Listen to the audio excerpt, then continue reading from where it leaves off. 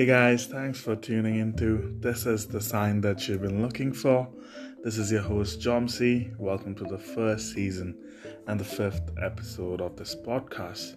So for today's podcast, the scripture is Psalms 8 verse 5 from the Amplified Bible.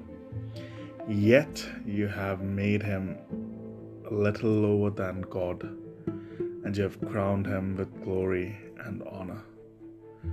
When God breathed his life into you, he put a crown of glory and honor on your head.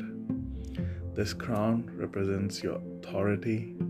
It represents God's blessing and favor on your life. It's a reminder that you are royalty.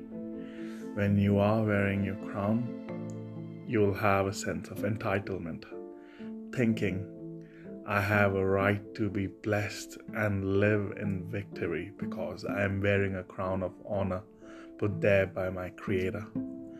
Jesus said, hold on to what you have so that no one will take your crown. Throughout life, there will always be someone or something trying to take your crown. People will talk about you, trying to make you look bad, to push you down. What they are really doing is trying to take your crown. Don't let them have it. Nobody can take your crown.